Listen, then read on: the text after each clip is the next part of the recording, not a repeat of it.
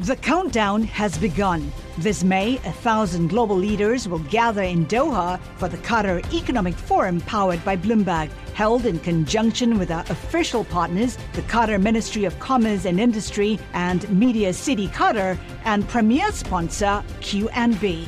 Join heads of state, influential ministers, and leading CEOs to make new connections and gain unique insights. Learn more at QatarEconomicForum.com. Donald Trump has vowed to step up federal efforts to deport foreigners who are in the country illegally. Today, the U.S. Supreme Court heard a case likely to have important implications for that push and the powers the new administration will have. The case centers on the government's power to detain people who are facing deportation proceedings.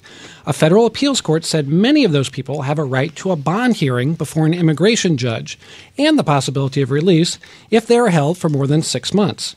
The group includes legal permanent residents, as well as immigrants in the country illegally and people seeking asylum. With us to talk about the case are Niels Frenzen, director of the Immigration Clinic at USC's Gould School of Law, and John Fear, legal policy analyst at the Center for Immigration Studies. John, if I could start with you, can you just give us a brief summary of what the appeals court decided in this case? Yeah, basically what the ACLU was asking, what the Ninth Circuit decided, was that the government must provide individualized bond hearings to assess the danger and flight risk for an individual who is in detention when that comes up to 6 months, and then every 6 months thereafter. The argument is that a person should not be detained for a lengthy period of time. Niels, tell us about the government's argument in this case. Well, I mean, the government's argument is based upon a congressional statute, and there are several statutes at issue that provide, in certain circumstances, for mandatory detention without the ability of an immigration judge to make an individualized determination regarding potential public safety risk or flight risk. And the Ninth Circuit has said that the congressional statutes at issue could not have intended to provide for indefinite detention without an individualized hearing before a judge. John, there's a lot of statutory complexity here, and there are different groups of people involved in the case. Can you just lay out who they are? There are legal permanent residents. There are people who are in the country illegally, and describe whether those should be treated differently under the law. And people seeking asylum as well. I think there's probably a stronger case for individuals who are here legally as LPRs, legal permanent residents. But a stronger case, you mean, for a bond hearing? For a bond hearing, yes. But once you open that door, the problem is that it starts to expand to every other category of non-citizen. And that's really what this is about. The government, the administration, the Obama administration, is concerned about the fact that if this were to move forward and the Supreme Court were to come out with a ruling, it would effectively be rewriting immigration law and removing a lot of the political branch's plenary power over immigration away from them, away from the executive branch, away from the legislative branch. And once you start going down that road, the Supreme Court ends up creating some results that maybe are difficult to deal with. They did this in the past with a case regarding prolonged detention back in 2001, the Zadvydas case, where the Supreme Court decided that after 6 months of detention, if a foreign country will not take back their criminal, illegal immigrant, that they have to be released if there's no foreseeable likelihood of deportation in the future. And that was actually something that was part of the debates over the past 6 months or so during the election. The concern was that the State Department wasn't able to negotiate these returns, and as a result, we had thousands of convicted criminals released into our neighborhoods because of that 6 month mark. That's the result you get from the judiciary getting involved in very complex topics. Niels, one of the plaintiffs in this case was detained 3 years before he won his case. I've read about immigrants being detained as long as 9 years. The average amount of time is about a year, according to some sources. So does due process or fairness demand that these immigrants get a hearing before a judge if the system overload is causing these unusual delays. I mean, one of the cases that the Supreme Court today is reviewing was a companion case to this Zodvitas case that John was referring to, where the Supreme Court upheld the constitutionality of one of the mandatory detention provisions. And one of the primary reasons the court did that in the DeMoore versus Kim case was because of factual representations from the government that detained cases moved fairly quickly. And as you just said, there are hundreds, if not thousands, of individuals who are facing prolonged detention for reasons over which they have no control. Delays in the immigration court docket, delays in the appellate court dockets, and so the DeMoore versus Kim holding, which was very much based upon a factual representation that these cases move quickly. The ACLU argument is that case should not control, given the fact that we have these lengthy delays. John, what do you make of that issue of the error the government made? It's a very unusual situation. The government made a factual representation. The court included it in its opinion. It was basically how long the average, or maybe it was median detention time is for this group of people. The government, I think, said it was 5.5 months, and it turns out it was more than a year.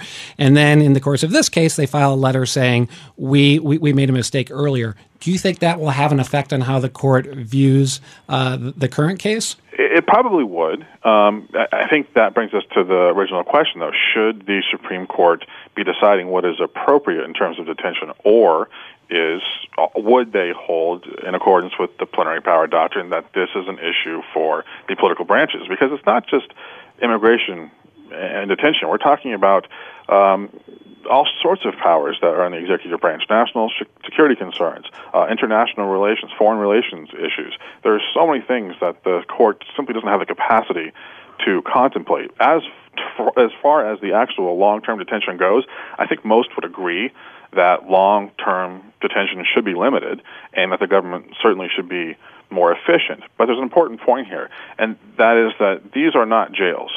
These are detention centers that people are free to leave at any time. They can return home, but they are choosing to fight the case, oftentimes at the request of these immigration attorney groups who simultaneously are working to undermine immigration enforcement elsewhere, which results in more people into the system.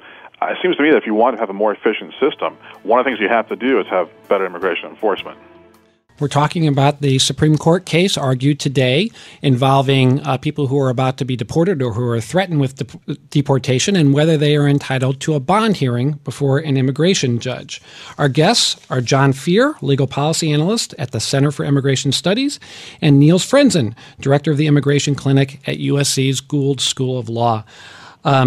Niels, the argument today was the court was pretty divided, and one thing the conservative justices said was, hey, the immigration statute just doesn't allow for these hearings. Justice Alito said it was a really tough argument that the ACLU lawyer was making. Is he right about that? Well, I mean, Justice Alito is right that the statute, on its face, does provide for mandatory detention. The Ninth Circuit decision in the case basically said this could not be Congress's intent, because Congress could not have intended to authorize indefinite detention of an individual regardless of the length of time. And so the Ninth Circuit decision was a decision that was based on the doctrine of constitutional avoidance. If we can find some way to construe this statute to read it in a constitutional manner, that's what the court should do so. And so that's where the Ninth Circuit came up with this 6-month rule, a right to a hearing after 6 months. Not a right to release, but a right to a hearing on whether or not it's safe for you to be released or not. And so if Justice Alito's question indicates, the way the court is going to come down on this decision, that will then present the court with a clear constitutional question that will have to be answered. Can Congress provide for mandatory detention without any opportunity for a person to prove that they should be released? John, I want to pick up on something you said earlier about these being detention centers and they can walk out of them. But have you considered that some of the people who are in these detention centers, some some of the stories are, for example, a U.S. Army veteran who's been living here for 50 years and doesn't really know any other country. Some of these people are married and have jobs and have children. So if you tell them just walk out, they have to walk out to another country where they may not even know anyone or know the language. Well, I do think that there are individual cases, like I mentioned at the outset, LPRs, for example, that may have compelling arguments. We have a habeas corpus review process of an individual petitioning the judiciary about any constitutional concerns they might have about prolonged detention. But does that really work? Are you able to get a habeas corpus hearing? Are all these people able to get habeas corpus hearings? They have a constitutional right to. I believe that they should be able to do so. I don't have any numbers for you on that, but the question becomes, even if they can't, are we then saying that any individual who comes to the border who may or may not have a legitimate asylum claim should only be detained for a short period of time and then released into the U.S.? But you're not asking for them to be released. You're asking for them to have a hearing. That's different. Yes, and the bond hearing determines whether or not they have a criminal background, which, again, most of them are not because there's no record really at all. They just arrived to the country. And two, whether or not they're a likely flight risk. And what we do know, and this is something I do have numbers for you on, is that when you look at immigration court data, between 1996 and 2012, 76% of aliens who were set free during these type of proceedings were ultimately removed when they weren't even in the court, meaning they didn't show up for their actual hearing after they were released. That's a very significant problem here, because that basically means, for those people, we have an effective open border that if the Supreme Court rules in a certain way, the executive branch would really have no control over. Niels, if the government wins this case, how much additional leverage does that give the Trump administration in its effort to deport people? Well, I mean, it would certainly give additional legal authority to the new administration in regard to using detention for longer periods of time for larger numbers of immigrants. How that plays out practically is another question, because the detention centers, there are almost 50,000 immigrants detained as we speak in the United States. That is something that the Obama administration has expanded its use. It's very expensive. And certainly if given the legal authority, the Trump administration could expand on detention, but it will require, significant amounts of money from Congress. Okay, we're going to have to leave it there. I want to thank our guests, Niels Frenzen, the director of the Immigration Clinic at USC's Gould School of Law, and John Fear, a legal policy analyst at the Center for Immigration Studies. The countdown has begun. This May, 1,000 global leaders will gather in Doha for the Qatar Economic Forum powered by Bloomberg, held in conjunction with our official partners, the Qatar Ministry of Commerce and Industry and Media City Qatar, and premier sponsor QNB. Join heads of state, influential ministers, and leading CEOs to make new connections and gain unique insights. Learn more at QatarEconomicForum.com.